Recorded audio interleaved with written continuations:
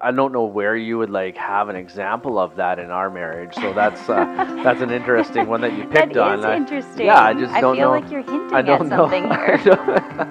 There may be a day or two that I wake up.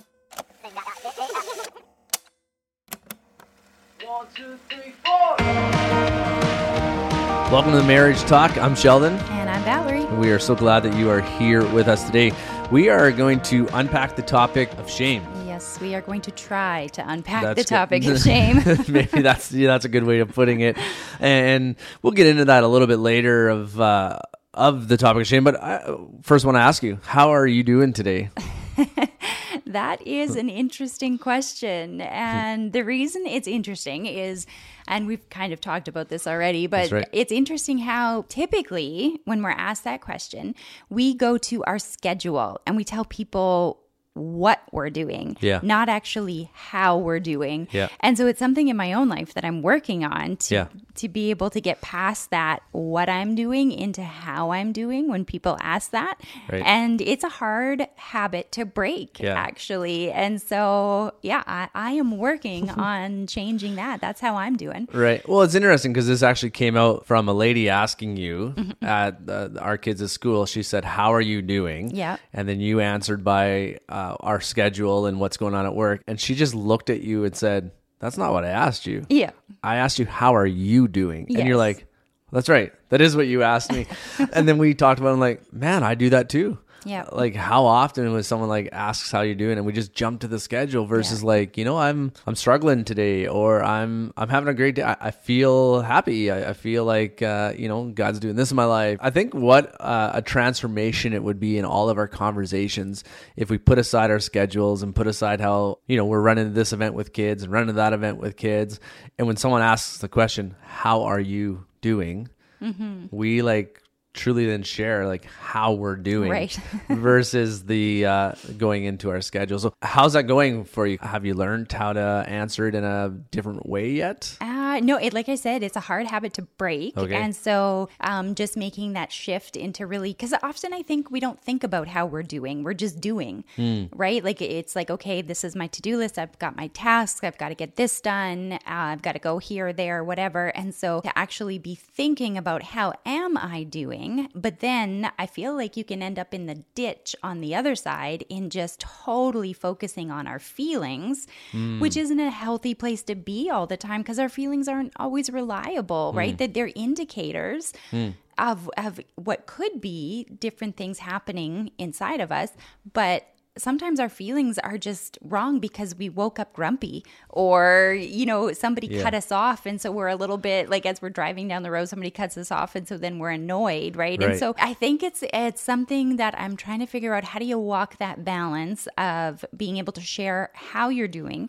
but also not get totally lost in just all the feelings of life, because that's not helpful either. Yeah. And so I don't know. I'm a work in progress. Construction on this. under progress here. Yeah. Yes. Well, it's interesting that you went with like waking up and feeling grumpy. I don't know where you would like have an example of that in our marriage. So that's an interesting one that you picked on. That is interesting. I just don't know. I feel like you're hinting at something here.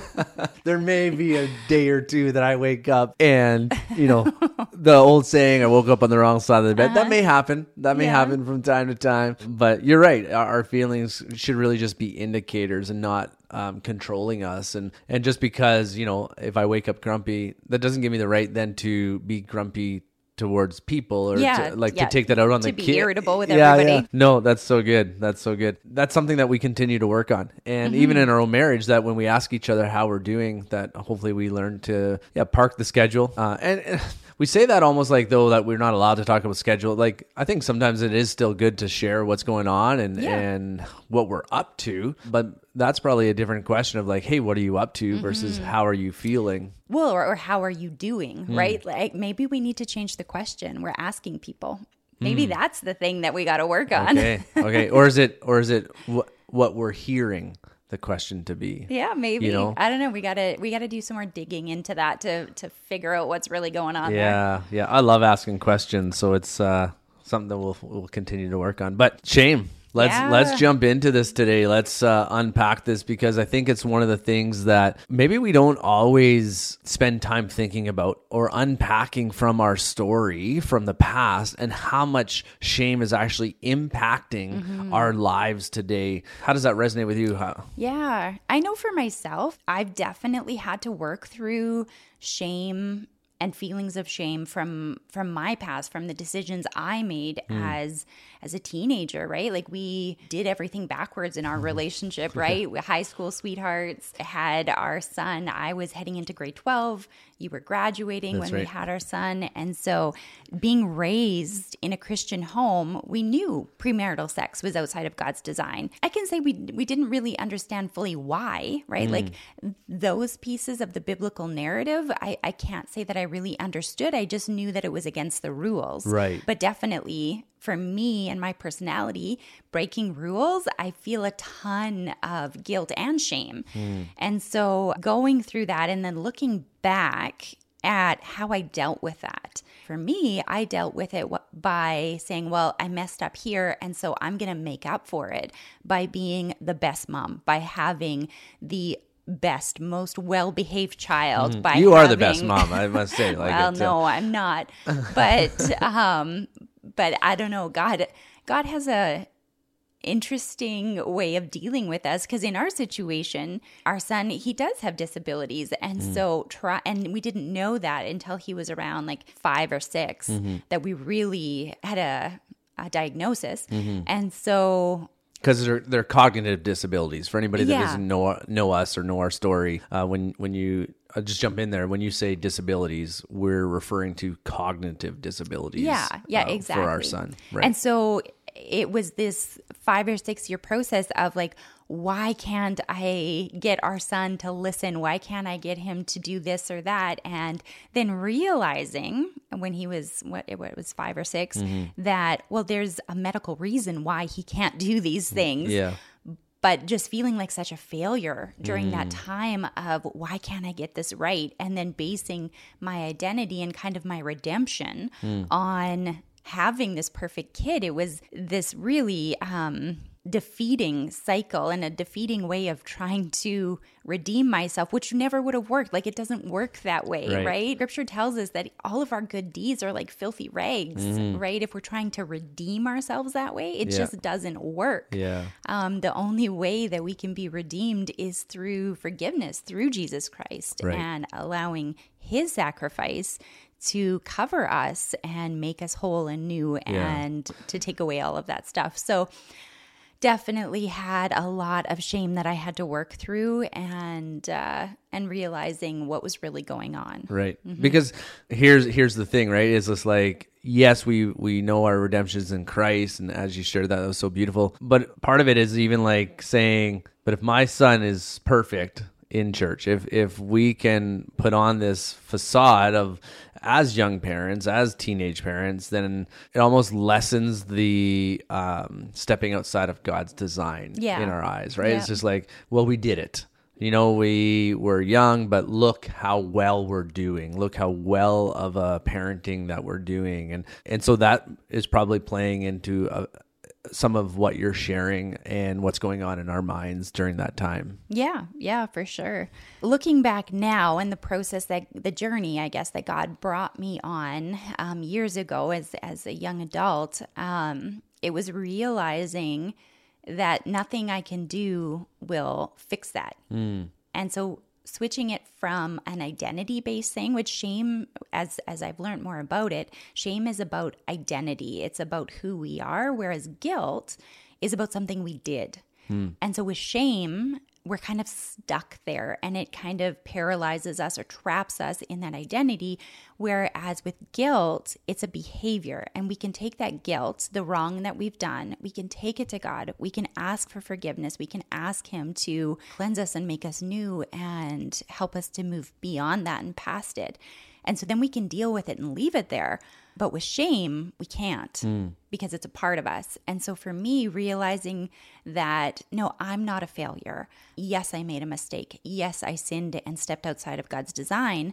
But you know what? God wants us to go to him with that and seek forgiveness so that we can be restored and live in the freedom that God promises. And so for me, it was that process of realizing that I had accumulated all of this shame, whereas what I really needed to do was recognize it for what it was, the guilt, to deal with that guilt, and then to move past it and learn new ways of doing and being and thinking instead of being stuck in this identity that was so unhealthy. So we'll unpack a little bit of the shame piece a little bit, but as you just shared, what were some things, I guess, that would have helped you move through that journey that you just talked about, like naming it and not allowing it to become your identity and those things? What would help a listener? What would help somebody to not allow the shame and the grip to hold them? Yeah, I think the biggest thing is realizing the difference between shame and guilt, that shame is very destructive.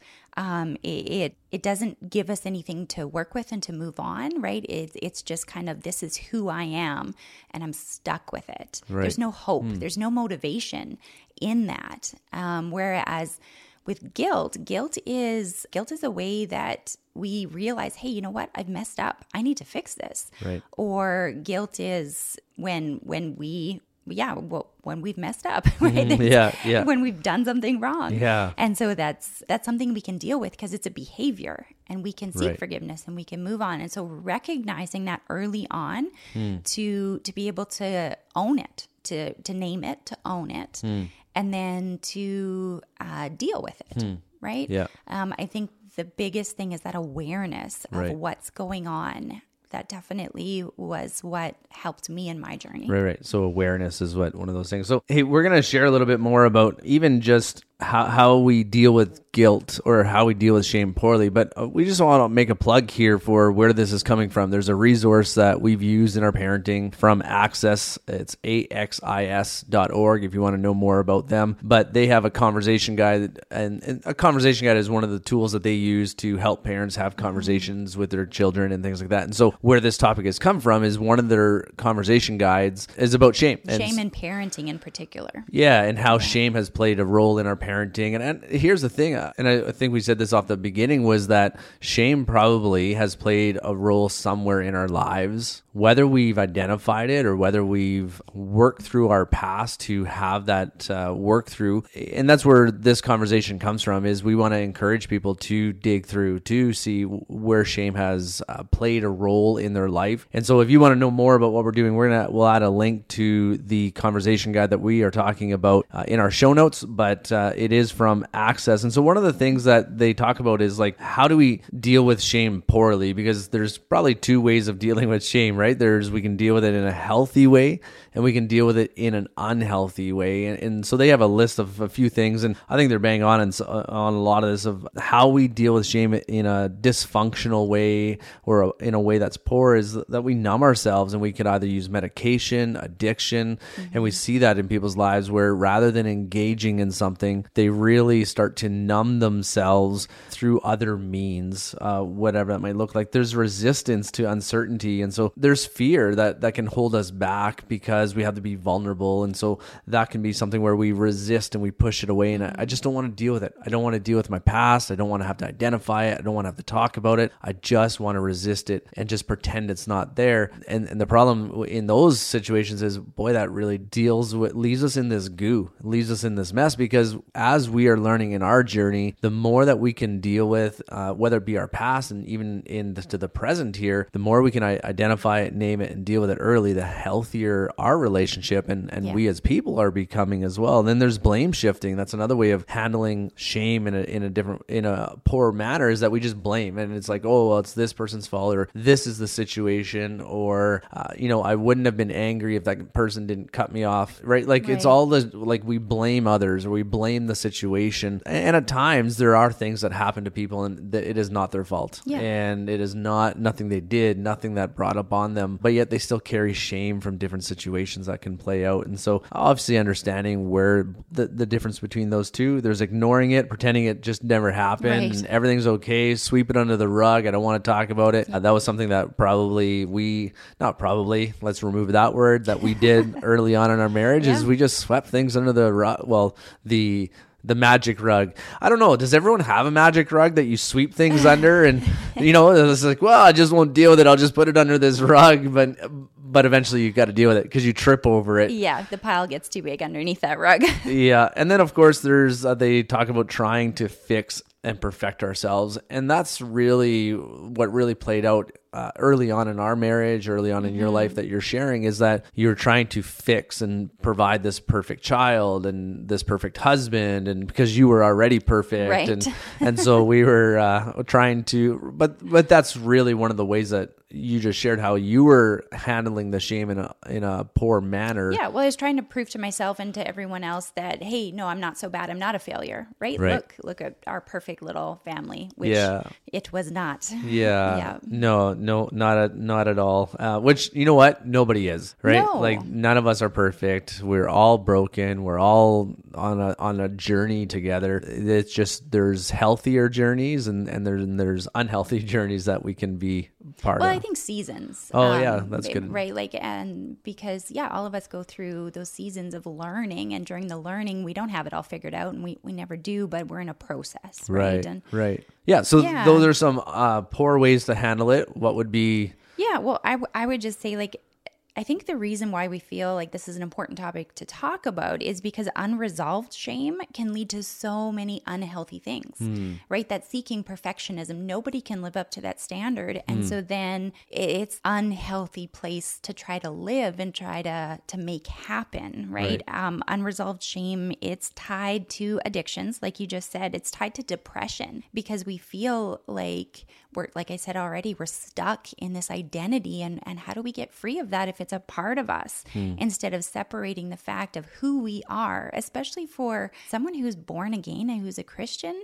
we have a new identity. But if we're throwing on all of this shame of I'm a failure, I'm a liar, I'm a whatever, you can fill in the blank, right, then we're not living in the identity Christ has given us, and we need to separate that behavior and deal with the behavior. So depression is definitely tied to unresolved shame. Suicide is also tied to unresolved shame, and suicide is actually, it's such a huge, I guess we'll say, pandemic that's happening in our world because, again, this unresolved, this shame, this identity crisis, and not knowing how to deal with those things and process it. It's tied to eating disorders. It's tied to violence between husbands and wives, violence between parents and their children, and just even peer violence and bullying, right? All these things can be tied to unresolved shame. And so it is something that can be so helpful in realizing that, hey, I don't need to live in that identity anymore. I can deal with it and move on. Anything else you want to add to that?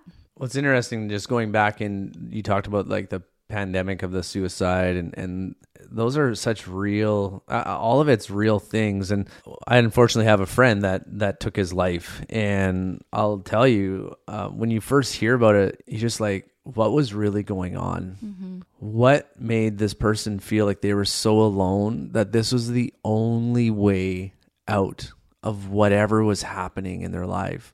But just in general on that topic is like, how much do people carry, and that affects them to where that's the way out? And boy, that just really breaks my heart of like that they didn't know that there was another way out, that there was someone out there that was willing to listen, that there was somebody out there that could help and point them in the right direction. And then ultimately that Christ is available to walk through these things. And not that Christ is this magical thing that like erases what we carry, although that when we start to walk and live and grow in that and know that about ourselves, boy, there's a lot of freedom then that can come out of our story. We can walk in wholeness. We can walk in freedom. We don't have to allow the shame, the guilt to continue to define us. As 2 Corinthians 5:17 explains, that we're new creations in Christ. And so in that new creations, which means that we can let go of the old, we can leave it behind, and we can walk in freedom. But I don't say that in such a way where someone's like, yeah, but you don't know my story.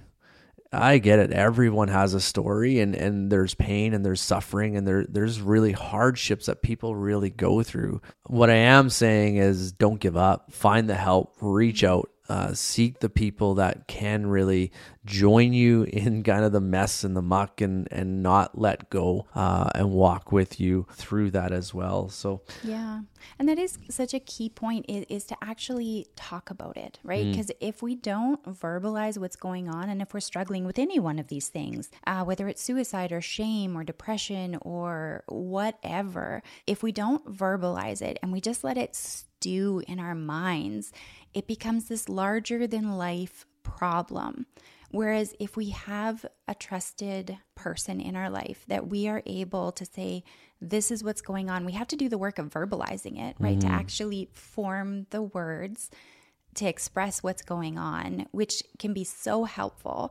And then often when we do that, we realize that we already know the solution or the answer or what we need to do.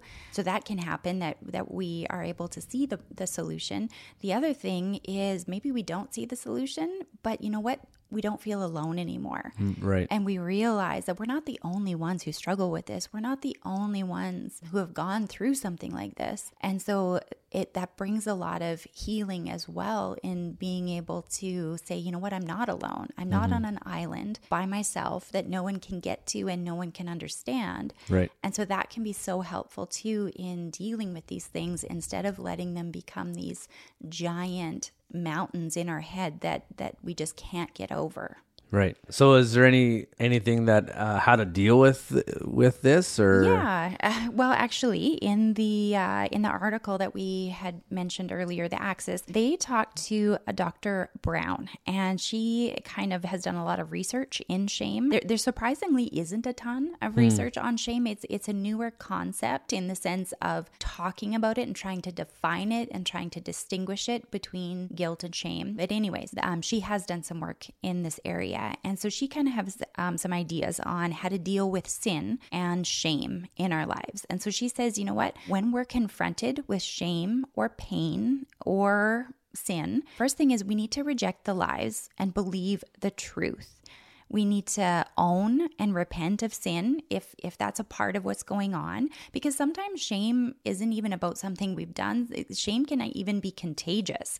Somebody does something and we find that to be offensive, and so then we take on shame just from what they did. It's really interesting when you start learning more about this.